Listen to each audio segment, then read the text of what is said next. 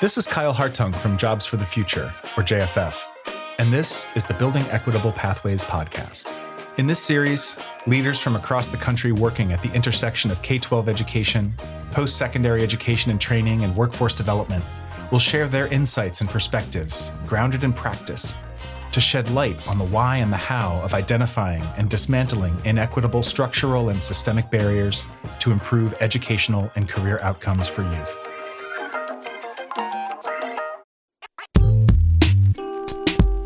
This is the last episode of our first season, and we're departing a bit from our usual format. We wanted to use our conversation today to reflect on the ground that we've covered so far in this podcast and consider the road we still have to walk in our work to build equitable pathways systems.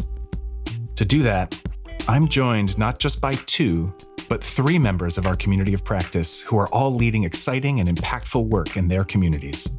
Hi, my name is Amanda Mack-Taggart. I'm the Director of Strategic National Partnerships, Network Engagement, and Innovation for CSU Success, and are a part of the Connecticut State Colleges and Universities System Office. Hello, my name is Elizabeth Lindsay. I'm the CEO of Urban Alliance, which is a national organization that connects high schoolers with professional work-based learning experiences, mentorship, and skills training. Hello, my name is Kenyatta Lovett. I am the Managing Director of Higher Education and Workforce at Educate Texas. Amanda, Elizabeth, Kenyatta, thank you for taking the time to join us today. We've shared previously that our guests for this podcast all work at intermediary organizations, as you do as well. And you often work in the background, but you are doing the vital work to improve, vertically align, and ultimately systematize the components of career pathways systems. Your organizations are situated differently: a statewide think tank, a national youth-serving nonprofit, a state agency office. But together, you are all advocates, you are designers, and you're accountability partners. Elizabeth, I'd like to bring you into this conversation first. What brought you to this work? And ultimately, what do you find exciting about what you're positioned currently to do to advance equitable pathways? Thank you, Kyle. I'm so happy to be here. That's a wonderful question. I came to this work because of my personal history. When I was growing up, my family had extreme financial instability and insecurities. And so as a result, I was never, ever able to think about doing an unpaid internship, or I couldn't go to my mom or my dad and say, can you support me in applying to college, or can you support me in connecting me with a friend who could provide me with an experience in an office or in a career. And so my entire life, I've thought a lot about how do we support incredibly talented, incredibly brilliant and determined people who, because of where they were born or because of who their parents are, don't have the same kinds of opportunities as other people. I just think every day about the untapped potential in communities, especially among young people of color. And so that's really why I do this work. My organization connects young adults of color with incredible paid internships, and we support them in really figuring out how to stay connected to the workforce and our education post-high school. And it's just work that, I would have loved to have been able to access when I was 16 or 17. Elizabeth, thank you for that brief window into where you've been and where you are now. Kenyatta, what about you? What has brought you to this work and this conversation, and what you're currently trying to take on to build equitable pathways? Yeah, and Kyle, thank you for having me. And I really appreciated Elizabeth's comments. A different story and path, but I think we both have a similar drive in trying to make a difference in equity. I was born in Eureka, Illinois, where Eureka College is. My father, his first professor assignment was there. And often I think about, my first 3 or 4 years growing up, all that I saw was, professors and students, people coming and going. And even there were, students of color there, and how that probably put an impression on me that, this is the space where I wasn't necessarily raised, but probably trained. Fast forward into, my world now after experiences at Howard University, which really equipped me with a better understanding of equity and diversity and progress. My work is really to honor both my father and my mother. They came from low-income backgrounds. My father sat out a year to lay bricks in Memphis in the hot summers to save up enough money to be able to afford college. And we often joke that if you laid bricks for a year anywhere in America, you would have maybe enough money to have books. That was his path, and my mother's was the same way. And she actually dropped out of college and finished up as an adult. But the pathway for both of them, coming from the backgrounds that they've come from, are a story of economic mobility that I benefited from. But unfortunately, when I look around, I don't see that same promise available to students that look just like my parents. And so each and every day that I get up and do this work, it's really to honor them and make sure that, knowing the difference for my family, for my parents, if I can do that for other families, that would make a huge difference. And, to the credit of my father, who's still one of the only members of his entire huge family to have a college degree, which actually made a big difference for generations to come. I hear in your words, and Elizabeth, yours as well, this honoring of family and community and where you have been and the way that has carried you forward into where you are now. Amanda, what about you? What has brought you to this work and the role and position you currently have and your task around advancing an agenda around equity? So similar to Elizabeth and Kenyatta, my personal and professional journey, they're sort of really intertwined. I'm going to start by saying that I come from a family of educators, and I feel like I was sort of born into this. I was able to see through my mother's career and the way she dedicated the bulk of her teaching career at high schools designed to provide more customized runways than a traditional high school structure, about the power of what this work can do, what it means when you believe in students, in every student. I saw the impact that it had. When you have experiences like that, I honestly don't know how it would be possible for me not to have landed in the education field. And that's where I spent the first 12 years of my career, was at the campus level in student-facing positions, working with just amazing people and trying to do whatever I could to support them in achieving the goals that they'd set for themselves. And what that really did is, I was able to see a lot of systemic barriers that were impacting the student experience. And I wanted to work at a level where I could help them dismantle them so that no student was experiencing them. And for me, that is the most exciting part about being with CSU Success. We approach our work every day seeking to identify opportunities to eliminate institutional performance gaps and advance student success at scale. It's sort of like the ideal pathway for me to move from the campus level and learn what it means or understand what is impacting the student experience, and then to be able to transition into a role where I'm able to really think deeply about what does it mean to think about this at scale.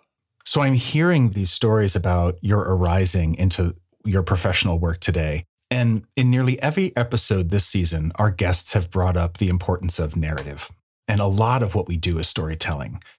We tell stories about what's wrong, about what could be, about different ways that partners can collaborate and innovate together.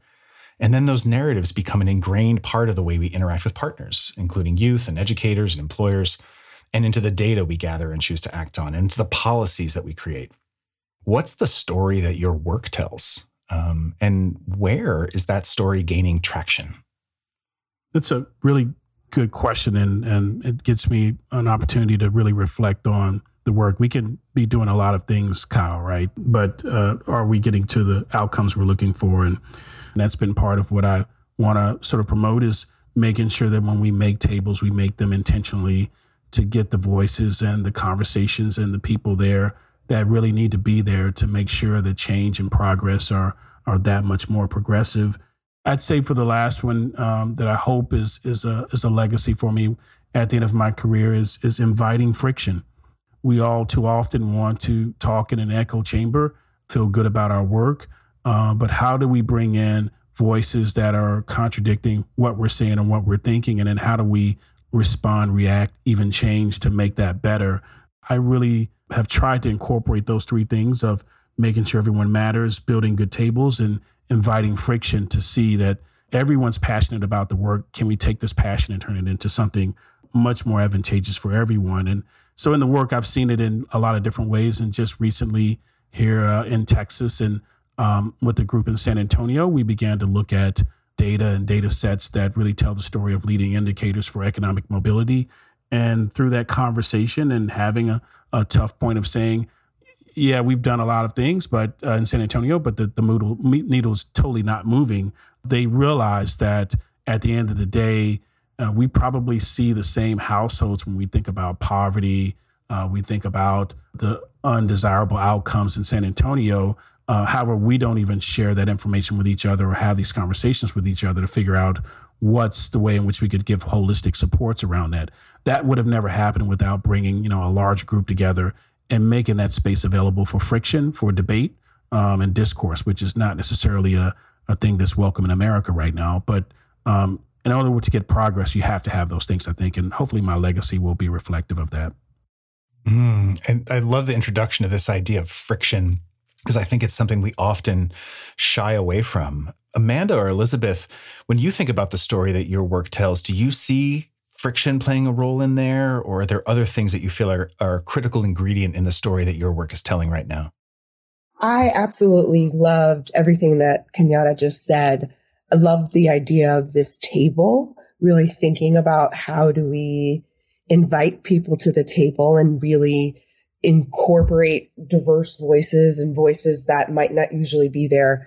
And I also love the idea of friction, even though it can be challenging. And I think, many of us are conflict averse, but we really get better when we have real conversations. I definitely see in my work, I'm going to be a little bit more specific. My organization we really believe that access to work and access to experience should start in high school. And so when I think about our narrative is really trying to change the perception of what is the profile of someone who is incredibly talented and who could be the next set of leaders in an organization or in a government agency or in a company. That kind of narrative change from thinking about, okay, an intern or an entry-level employee, someone with a college degree, to realizing that young people from really rich and diverse communities can be excellent interns and can fill amazing positions and be leaders. It's a challenging narrative to change. And I think we do get some friction because often employers are coming in with stereotypes about young people and stereotypes about Black and brown young people and assumptions about what it means if someone chooses not to go to college. So it's an interesting moment. A lot of employers are really saying that they want to think differently about diversity, equity, and inclusion. But really, in order to make a difference, we have to change the perception and that narrative around who is a worker, who is a leader, and our own comfort with inviting people to the table who are not the folks that we usually would have invited. Yeah, really appreciate you illuminating a little bit more about what that table looks like for you, and in particular, who needs to be at that table and who has not historically been there. Amanda, what about the story of your work? What's resonating for you about what you've already heard? A lot of what we do in CSU is we try to focus on 3 simple questions. And that is, what's the current experience? What could it be? And how does this improve student success and equity? What is it? What could it be? How do we center or ground this in equity? I hear your question about friction. And instead, I would posit that to say that what really happens is we sit in a space with a lot of stakeholders, and we're able to have those conversations. Really helps drive our process forward. It makes sure that we are seeing the full picture, that we're stopping at points to consider, making sure that we are accounting for everyone. A challenge for us is, by vision, CSU Success wants to be agile and responsive to emerging needs, but we also need to balance that against ensuring that our work is thoroughly researched and it's sustainable. That, at the end of the day, is what ensures that our students have what they need. Amanda, I would love to dig into that a little bit more too. Was there a critical moment or experience where you saw your partners really coming together in a different way around a common goal that was about putting forward something that would make a real difference in the lived experience of young people? Like, what did you see got them there? What was the moment where something changed for those partners in that room? I can give an example of a meeting that I was in recently, and there were a lot of different stakeholders and specifically talking about pathways and high value credentials that lead to thriving wage careers.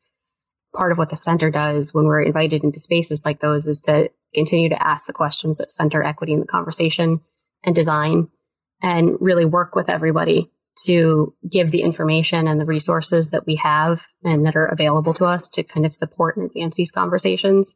The folks in that meeting were all really highly responsive to those questions. You don't get into this work if you don't care deeply about making it work for your students. And we had really rich conversations that informed the approach and design based off of that, to be able to kind of tackle some of those things, to ask those questions about, well, what is it that we're hoping this can be like? And what is it that CSU Success can bring to this that helps us get there, either with information or resources or just being in the room? Kenyatta, what about you? Is there a moment where you've seen something similar where there's a higher likelihood that the change that needs to be put in place is going to happen because something occurred? Is there a moment for you that you've seen that happen? I think about the days in Tennessee when, we were embarking on work that I'll just use for an example. We had this question in Tennessee that, with free community college for all Tennesseans, is that enough? And is it just tuition coverage? That's all that's needed for people to just sign up and go totally in on community college or even higher education. And I'll never forget, I assembled a learning tour around Nashville, and there's a sort of a backward sea around the perimeter of the city where most of your poverty exists. Prior to, everyone thought, well, everything is needed and we should see success with the free college programs. And what I did was ask some of the leaders, college leaders, city leaders, other state leaders, to join me in these conversations around that area of Nashville, to ask and actually create basically a table where the citizens were essentially the board of advisors to this group. The main question was, because we have free college in Tennessee, is that all that's needed for you to engage in higher education? The answer was unanimously in each conversation, whether it was a conversation with homeless youth in the middle of the night, the immigrant and refugee population that's pretty large in Nashville, project housing, project homes, and community members there. The answer was no. And one thing that turned out to be an aha moment was one person asked, hey, are you trying to give me to earn an associate's degree and you're going to pay me $30,000 a year? I mean, is that what you want me to do? Because I can tell you for now, no, thank you. You'll do more damage to me and my family and my household than good. And they were talking about the benefits cliff situation that's now taken up a lot of steam across the nation, which is a good thing. You could see from employers, you could see from college presidents and others that we've had this narrative of, come to college and earn a degree and everything's going to work out. Well, it works out for some, but not for all. And in having that conversation, it got them to thinking about what we've been providing to a lot of communities has really been a false narrative about prosperity. The community members are very clear on it. We just haven't been. And I'll give you just one example of how that change looked on the ground. A couple of weeks later, a college president reached out to me. They were thinking about launching a new academic program, and the wage threshold may have been something like $35,000 a year. And she was really hesitant to launch that program, understanding that it may not have a viable pathway for citizens that she wanted to engage to get to the actual thriving wage. It's small things like that where I've seen just a little voice from people who you've never seen at the table ask those questions can really, really make a big difference. We need to make sure that we're actually hearing and telling the whole story, not just the parts that we know from our vantage point or our role or that are convenient for us to have in the room. Elizabeth, what about you? Any moment that you can share that where you saw something pivot that gave you a sense that we're going to move in another direction now? And what seeded that moment? Yes, I love this question. One moment that I think about a lot is when my organization, Urban Alliance, created a partnership with another nonprofit called NPower, which is a national organization that provides training in IT and technology. And we came together. Urban Alliance is an organization that does not directly provide workforce development, but connects high schoolers with internships. And we came together with NPower to really figure out how could we join forces. And through the development of this partnership, we were also able to bring in corporate support. So Bank of America not only funded this initiative, but also increased its investments in providing internships, paid internships to Urban Alliance's young people. And so, we're intermediaries. That's the purpose of this group and this cohort. But to see nonprofits working together to figure out how we could build upon each other's skills, not compete or not duplicate. And then to see an employer, a corporation really getting it and seeing the value and actually investing in this partnership and this collaboration, I think is just an incredible moment. And for me, it has been a great evidence, a great example of what happens when we let go of those feelings of scarcity or those feelings of unhealthy competition. I love the story and the example, Elizabeth. It brings out really a challenge that not everyone's built to lead that conversation or have that perspective while working with multiple groups. Do you think it's a skill set that's common, or do you need that certain skill set in the room to be able to get people to zoom out and see it the right way? I think that I have seen more and more people be able to have that conversation. And I think creating these type of cohorts, these types of communities like this one really can support us all in getting there. I think there's definitely been over the past 2.5 years with all of us sitting in our rooms represented by a box. I feel like there's definitely been a sense of more of us kind of being our own islands. And I think it can be hard for some folks to break out of that. But I'm hopeful that as we push forward in a time of increasing uncertainty, like the uncertainty is never ending, I'm hopeful that more of us are willing to take that risk and kind of try to build up that collaboration muscle. Yeah, and that's actually scary, but it's real. It is a risk. It is an effort and a courageous effort and risk taking to let go of my boundaries and try to join forces with others. I'm curious too, Amanda, what this looks like or feels like in the context of a state agency, right? You're a public entity and you have accountability structures that are different sometimes than those of nonprofits. What is this like from your vantage point? I don't think it's all that different to what Elizabeth described, though. A lot of what we do at CSU Success is trying to collaborate with others. It's trying to understand where we can help advance something or where we can be in a support role that advances something. It is ultimately what is best for our students. This conversation is also making me want to bring forward something that Luke Ryan from the Delaware Department of Education talked about in our last episode. And he introduced this point that really resonated with me at the time about just being downright impatient, right? And he shared that in the context of policy work and the fact that we don't have to wait for big federal change to push for equitable policies at state and local levels now. And that reminded me also of way back in our first episode when Claire Minson was talking about how we approach the act of doing equity work and what she named as the imperative to actually stay focused on progression and not perfection. I'm curious, in your own work and in your own practice, do you get tangled up in between progression and perfection? So Kyle, to your question about what does that look like? I think personally, that's something that I'm constantly thinking of and reminding myself about and it's a challenge because, I spent 12 years in campus-facing positions working with students, and those are the faces that I see when I think about this work. It's what drives me in this work and my understanding of why we need to keep pushing to do good work for all of our students. But it's also the part of me that says, make sure that we have the time, that we're thinking these things through, that we're building in mechanisms that allow us to sort of assess the work that we're doing so that the goal is to advance and just make sure that we're doing that. So the idea of not letting perfect, be the enemy of the good is something that at least I think about.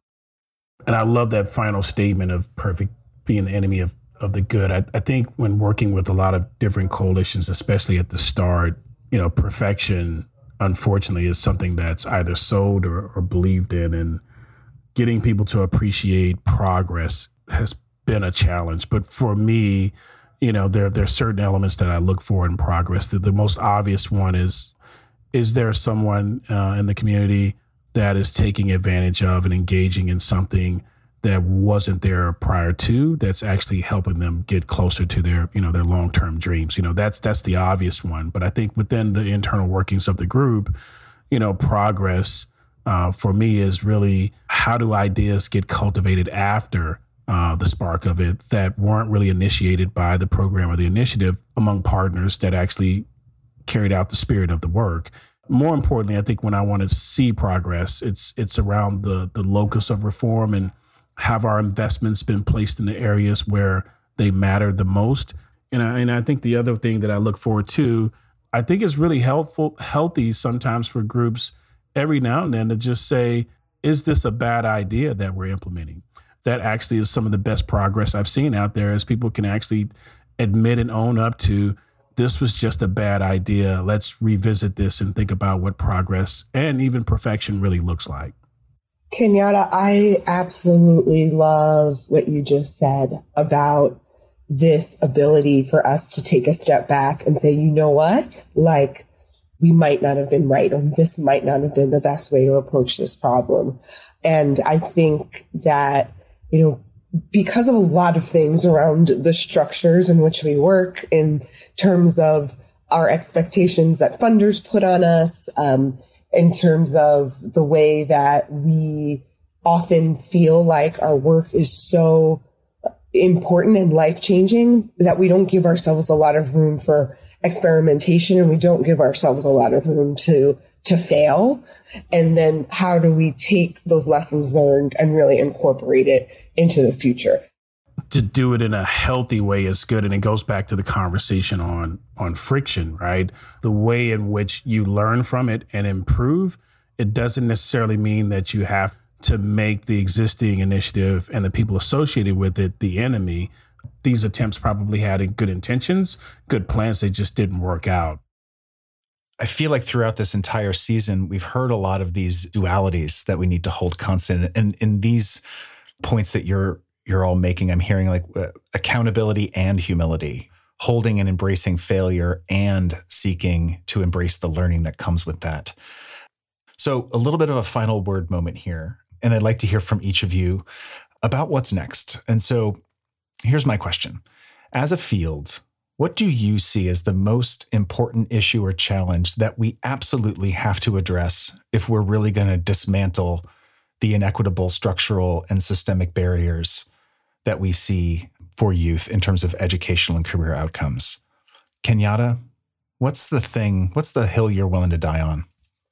There are actually two, and they're connected. And the first one is around this concept that I've been pondering around transactional cost. And the question is, for the same level of services, do, people of color, people in low income communities have to engage in a higher level of transactional cost to access those services?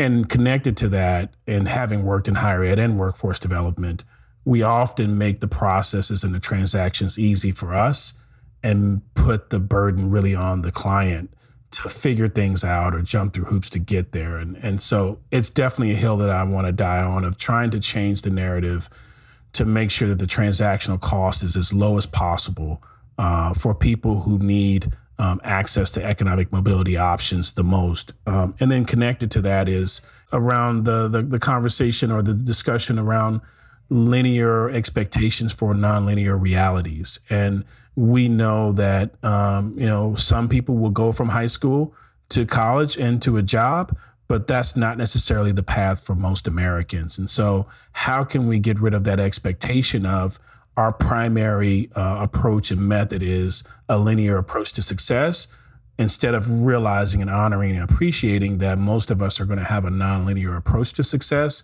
And how do we build systems that accommodate that more than making it a burden on the person who doesn't have a straight path to success? So those are the two that I'm willing to die on every day.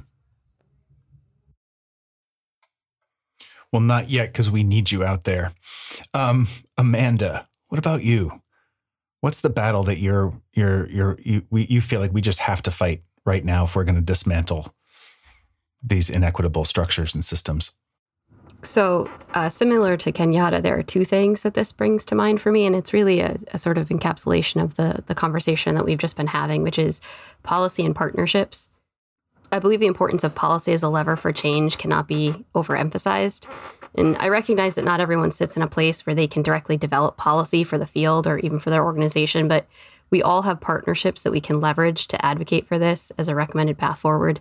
We can also use those same partnerships and channels to get equity-led and data-informed case-making information or policy recommendations into the hands of policymakers. And this doesn't eliminate vocal opposition or quiet resistance related to this work, especially when you're talking about equity. But at the end of the day, policy-directed work happens and it moves things forward. And being able to point to a policy, especially a policy that explicitly defines how the work is being assessed for equitable advancement, how it's being assessed for efficacy in that measures, it's a really potent tool for organizational change and system change. And you really need those partnerships to get you there. I really appreciate that signal and that marriage of the policy and the practice and the partnership. Thank you for that. Elizabeth, what about you? This is a big one, but I'm really concerned, and I have been for a long time, about how we educate our young people. And it seems to me that the concept of a high school education and the concept of what you do post-high school, as Kenyatta just articulated, it hasn't changed. And we now live in a world where most adults don't have a college degree. Most young adults of color who start college don't finish. And no one is getting adequate support or information in high schools or even in junior high about what the career opportunities out there are. It is very much you're going to college or you're on your own. And if we don't fix that, what's happening and what's going to continue to happen is those lucky few who do go to college and are able to finish.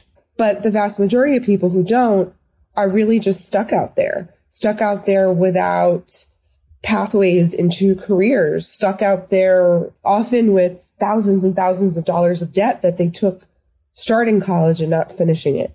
And so I really just believe we have to rethink how we approach education and really rethink what is the ultimate impact of high school education, and what are the tools that we're really giving young people so that they can build a life and a career for themselves. Thank you for mapping this way forward. And thank you all so much again for coming to this conversation and sharing your insights, your experience, your practice for this conversation, but also with one another. It has been a real honor and pleasure of mine to have and be a part of this conversation with you today. Thank you, Kyle. Thank you so much. Thank you so much for having us. And that's season 1. Many of our guests this season highlighted how our work to bring about change is about holding dualities, slowing down but maintaining urgency, being patient while embracing impatience as a lever for action. It's also about daily commitments and an openness to do things differently. It's about the courage to be imperfect with ourselves and others in the name of advancing a vision for equity. Today, Elizabeth, Amanda, and Kenyatta all started with their personal stories. Our experiences of our families and communities, of our education and of early work, all play such a role in shaping who we are, our aspirations, our perspectives, our why, and how we choose to engage in the world. They also shape how we recognize and honor and act to make change in support of one another, even as our stories differ. Our education and workforce systems are large and may seem intractable, but they are comprised of people who can listen to one another deeply, who can move with accountability, who can pivot to measure and act on what matters, and who can choose to collaborate unselfishly. The path may not always be clear, but I leave this season with a sense of the direction we need to head in. This is a road we will make by walking. Thanks for tuning in and listening to Building Equitable Pathways, brought to you by JFF. Together, we're driving transformation of the American workforce and education systems to achieve equitable economic advancement for all. To learn more about Building Equitable Pathways and our coalition of partners, visit us online at jff.org. This is Kyle Hartung from JFF, signing off until next spring, when Season 2 will amplify new voices and new stories about the work of building equitable pathways.